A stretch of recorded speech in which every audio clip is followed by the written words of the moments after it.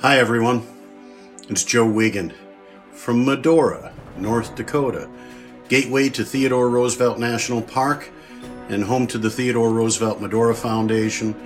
With their help, we're starting Teddy Talks. The April program is called 26 Days with the 26th President.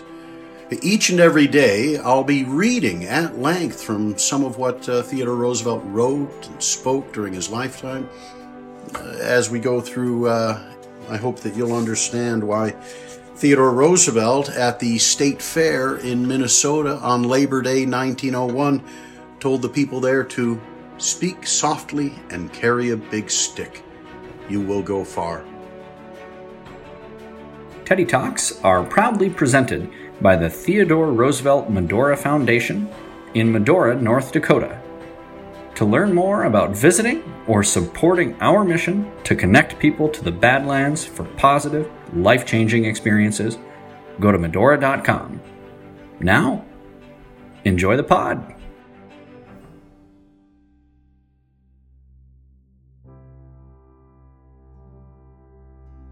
Good morning, and welcome to Teddy Talks for today, Thursday, May 21st, 2020. I'm your host, Joe Wiegand, coming to you from Medora, North Dakota. That's where, in 1883, Theodore Roosevelt, 25 years old, disembarked the Northern Pacific train at 2 o'clock in the morning that September of 83, and his destiny was to be a cattle rancher here for a few years on his rise like a rocket to the presidency of the United States. Coming to the presidency at 42 years and 11 months, still our youngest president in American history. We've got some wonderful programs ahead to conclude this week with Teddy Talks. On Friday, May 22nd, remarks in Tacoma and Olympia, Washington, May 22nd, 1903, during TR's great tour of the West.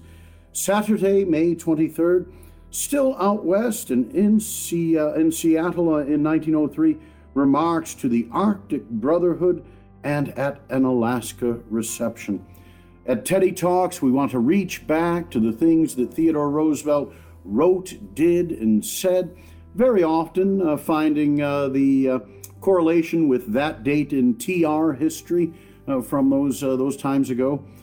The Teddy Talks will not be held on Sunday, and then we'll have one more full run of Monday through Saturday programs to conclude the month of May. And beginning in June, we're going to change the Teddy Talks format to a Saturday morning once a week as we get busy here in Medora, gateway to Theodore Roosevelt National Park, home of the Medora musical. And we have announced on this Saturday and Sunday at the Old Town Hall Theater, the Teddy Roosevelt Show starts its run. We'll do so, all of our activities, under the North Dakota Smart Restart guidelines. And the Medora musical is going to begin its run June 19th. The Medora Gospel Brunch beginning June 24th. So we're getting busy here again in Medora, where I enjoy bringing Theodore Roosevelt, my interpretation and entertaining presentation as Theodore Roosevelt, up on stage. It was his daughter Alice who said famously of her father, "Father wanted to be the bride at every wedding, the corpse at every funeral, and the baby at every christening." There's a good deal of license that comes to an entertainer when you get to know Theodore Roosevelt's material and his life, and I'm delighted to do that stage work here in Medora. Look forward to seeing you here. But in the busyness, then, we're going to scale back the time that we've been sharing online. Maybe it's all time for all of us to get outdoors a little bit more, even if it's just in your own garden in the backyard, and maybe a hike with friends at a good social distance. Come on out to Medora. We'll hike the Mattahey, take you up to the Elkhorn Ranch, and read to you from TR's remarks there. On this date in TR history, and in the history that I, again, review, because I think that late 18th, early 19th history is knit up into Theodore Roosevelt, his own study of the history of humanity, the ancient civilizations of mythology on through the rise of civilization It's wonderful to try to read just a little bit of what Theodore Roosevelt read and to try to learn and know just a little bit of what Theodore Roosevelt knew and learned. On this date, May 21st, 1856, in Lawrence, Kansas, that city is captured and burned by pro-slavery forces in the terrible conflict we now know as Bloody Kansas or Bleeding Kansas, where the idea of popular sovereignty advanced by Senator Stephen Douglas, that in a territory that would hope to become a state, that the people would vote about whether that state would be a slave state or a free state. May 21st, 1856, that same date, but in the other America, from yesterday's speech Theodore Roosevelt made at the Pan American Expo, two Americas, and the other America being South America, and that in May 21st, 1856, the birth in Montevideo, Uruguay, of José Batlle y Ordóñez, the Uruguayan journalist and politician, president of Uruguay twice, his second term coinciding with Theodore Roosevelt's visit to Uruguay on his way to the exploration of the River of Doubt, the Rio da Dúvida. And so on the 4th of November, 1913, President Batlle hosted a luncheon in honor of Colonel Theodore Roosevelt at the Government House in Montevideo. Just to show what politics can be, in 1920, after his presidency and after a time serving as chairman of the National Council of Government, Batlle killed an opponent, Washington Beltran Barbat, another National Party deputy, in a formal duel that stemmed from vitriolic editorials the two men had published against one another. Battle's son would become a president of Uruguay as well, or a nephew, I'm sorry. May 21st, 1878, the birth in Hammondsport, New York, that's in the Finger Lakes region, of Glenn Hamwood Curtis, Glenn H. Curtis. He was the American aviator, motorcycling pioneer, founder of the first U.S. aircraft industry, known as the father of naval aviation as well for the work he did training Navy and Army pilots at San Diego, the Naval Air Station North Island, now referred to as the birthplace of naval aviation. Of course, this near and dear to Theodore Roosevelt's heart. May 21st, 1881, the American Red Cross is established by Clara Barton in Washington, D.C., and you may know that Theodore Roosevelt's daughter, Ethel Roosevelt Derby, would serve on the national board of the Red Cross, and her formal portrait would be commissioned with Ethel wearing her Red Cross uniform. May 21st, 1911, the President of Mexico, Porfirio Diaz, and the revolutionary Francisco Madero signed the Treaty of Ciudad Juarez to put an end to the fighting between the forces of both men, concluding the initial phase of the Mexican Revolution. The years following would find a great deal of challenge between the United States and Mexico during the Wilson administration. May 21st, 1927, and again May 21st, 1932. These are the two transatlantic solo crossings. The same dates. These are the landing dates for Charles Lindbergh touching down at Laure Bourget Field in Paris, completing the world's first solo nonstop across the Atlantic. And 5 years later to the day, May 21st, 1932, Amelia Earhart becoming the first female to do so. I thought we've got an opportunity here quickly to read to you two different descriptions of the landings in their own words. Here's what Lindbergh wrote in 1927. I first saw the lights of Paris a little before 10 p.m. or 5 p.m. New York time, and a few minutes later I was circling the Eiffel Tower at an altitude of about 4,000 feet. 10,000 awaited Charles Lindbergh at the airport. Here's what Amelia Earhart wrote of her landing. After scaring most of the cows in the neighborhood, I pulled up in a farmer's backyard. As she had somewhat lost her way, she asked the farmer where she was. In Gallagher's pasture, he replied.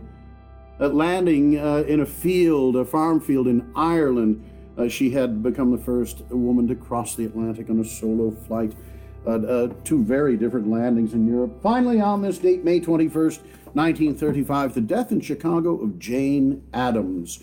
American activist and author, founded the Hull House. She would win the Nobel Peace Prize. She seconded Theodore Roosevelt's nomination by the Progressive Party, making her seconding speech in Chicago in that 1912 Progressive Convention. Her name is spelled with two D's. Abraham Lincoln called her father, an early Republican leader in the northwestern section of Illinois, his Double D Adams, to differentiate him from the other Adamses that were supporting his Republican candidacy. Two briefer speeches today from Theodore Roosevelt. The first, on this date, 1902, the unveiling of the Soldiers and Sailors Monument under the auspices of the National Society of Colonial Dames of America. This at Arlington National Cemetery in Arlington, Virginia, on this date, 1902. Mrs. President and members of the Society, and you, my comrades, and finally officers and men of the regular army, whom we took as our models in the war 4 years ago. It is a pleasure to be here this afternoon to accept in the name of the nation the monument put up by your society to the memory of those who fell in the war with Spain. A short war, a war that called for the exertion of only the merest fraction of the giant strength of this nation, but a war the effects of which will be felt through the centuries to come because of the changes it wrought. It is eminently appropriate that the monument should be unveiled today, the day succeeding that on which the Free Republic of Cuba took its place among the nations of the world as a sequel to what was done by those men who fell and by their comrades in '98. And here, where we meet to honor the memory of those who drew the great prize of death in battle, a word in reference to the survivors. I think that one lesson everyone who was capable of learning anything learned from his experience in that war was the old lesson that we need to apply in peace quite as much, the lesson that the man who does not care to do any act until the time for heroic action comes does not do the heroic act when the time does come. You, all of you, remember, comrades, some man it is barely possible. Some of you remember being the man who, when you enlisted, had a theory that there was nothing but splendor and fighting and bloodshed in the war, and then had the experience of learning that the first thing you had to do was to perform commonplace duties and perform them well. The work of any man in the campaign depended upon the resolution and effective intelligence with which he started about doing each duty as it arose, not waiting until he could choose the duty that he thought sufficiently spectacular to do, but doing the duty that came to hand. That is exactly the lesson that all of us need to learn in times of peace. It is not merely a great thing, but an indispensable thing, that the nation's citizens should be ready and willing to die for it in time of need.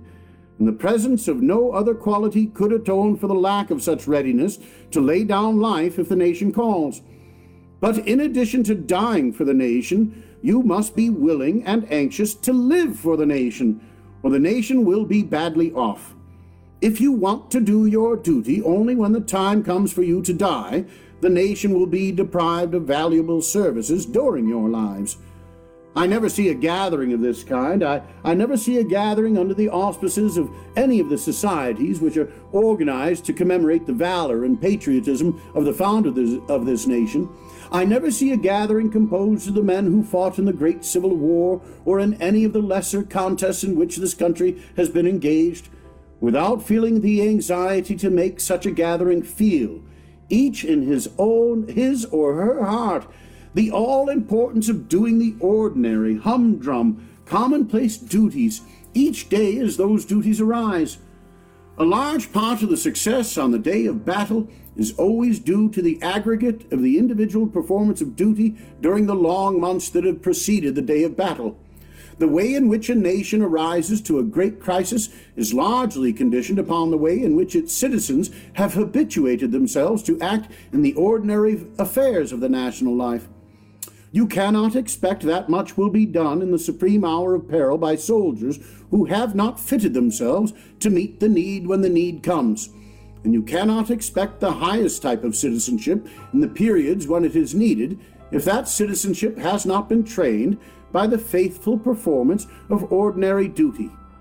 What we need most in this republic is not special genius, not unusual brilliancy, but the honest and upright adherence on the part of the mass of the citizens and of their representatives to the fundamental laws of private and public morality, which are now what they have been during recorded history.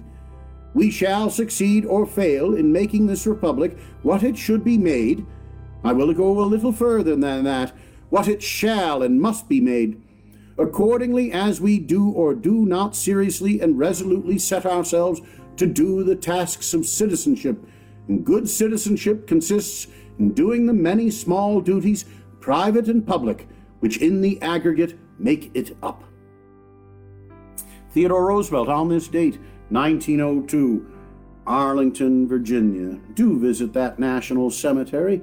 You can visit the Iwo Jima Marine Corps Memorial and Theodore Roosevelt Island, all within the same little visit there to Arlington, Virginia. We'll conclude today. I mentioned getting busy. I've got a conference call or a Zoom or a video chat or whatever it may be coming up next. I think that's my reminder ding. We'll conclude with the remarks at the dedication of the Lewis and Clark Memorial in Portland, Oregon. You can visit this memorial. It's a beautiful, again, a little obelisk. It's set on a pedestal, red brick below. It's in a beautiful part of Portland. Is it called Washington Park up on the hill? Beautiful zoo and rose garden during the Rose Festival. It's a wonderful place in bloom, as is all of Portland. And my dear friends at the Oregon Historical Society, Carrie Timchick, Rachel, and others, thank you so very much for your kind hospitality. We mentioned William Fargo's birthday yesterday, namesake for our Fargo, North Dakota. Wells Fargo Bank has been the sponsor of the Teddy Roosevelt tour across Oregon with the Oregon Historical Society. So, to my friends in Oregon, Mr. Mayor, and you, my fellow citizens, we come here today to lay a cornerstone of a monument that is to call to mind the greatest single pioneering feat on this continent, the voyage across the continent by Lewis and Clark, which rounded out the ripe statesmanship of Jefferson and his fellows by giving to the United States all of the domain between the Mississippi and the Pacific. Following their advent came the reign of the fur trade, and then some 60 years ago, those entered in whose children and children's children were to possess the land. Across the continent in the early 40s came the ox-drawn, white-topped wagons, bearing the pioneers, the stalwart, sturdy, sunburned men with their wives and their little ones who entered into this country to possess it. You have built up here this wonderful commonwealth, a commonwealth great in its past and infinitely greater in its future. It was a pleasure to me today to have as part of my escort the men of the 2nd Oregon, who carried on the expansion of our people beyond the Pacific as your fathers had carried it on to the Pacific. Speaking to you here, I do not have to ask you to face the future high of heart and confident of soul. You could not assume any other attitude and be true to your blood, true to the position in which you find yourselves on this continent. I speak to the men of the Pacific Slope, to the men whose predecessors gave us this region because they were not afraid, because they did not seek the life of ease and safety, because their life training was not to shrink from obstacles, but to meet and overcome them. And now I ask this nation, go forward as it has gone forward in the past. I ask that it shape its life in accordance with the highest ideals. I ask that our name be a synonym for truthful and fair dealing with all the nations of the world. And I ask two things in connection with our foreign policy: that we never wrong the weak, and that we never flinch from the strong. Base is the man who inflicts a wrong, and base is the man who suffers a wrong to be done him. We have met to commemorate a mighty pioneer feat, a feat of the old days, when men needed to call upon every ounce of courage and hardihood and manliness they possessed in order to make good our claim to this continent. Let us, in our turn, with equal courage, equal hardihood, and manliness, carry on the task that our forefathers have entrusted to our hands. Let us resolve that we shall leave to our children and our children's children an even mightier heritage than we received in our turn. Theodore Roosevelt, May 21st, 1903, the beautiful hillside on the west side of Portland. The community of Portland, in its history, knows that a time capsule was buried at the monument. But in modern days, no looking at the archives, no searching the ground with sonogram has led to the rediscovery of that particular time capsule. So there's a little treasure hunting to be done in the future. You've been so very kind to join us here today at Teddy Talks. I look forward to seeing you again tomorrow on Friday, remarks in Tacoma and Olympia, Washington, and on Saturday, not only those remarks in Seattle again on May 23rd with regards to Alaska, but the year prior, speaking actually on shipboard at sea on a French battleship or destroyer. So remarks from May 23rd and 24th, speaking of Admiral Rochambeau and the French Navy at sea and in Washington, D.C., for the unveiling of a statue to Rochambeau. It's been a delight to be with you. Have a wonderful day. Goodbye, good luck, and we'll see you again tomorrow at Teddy Talks. Bully.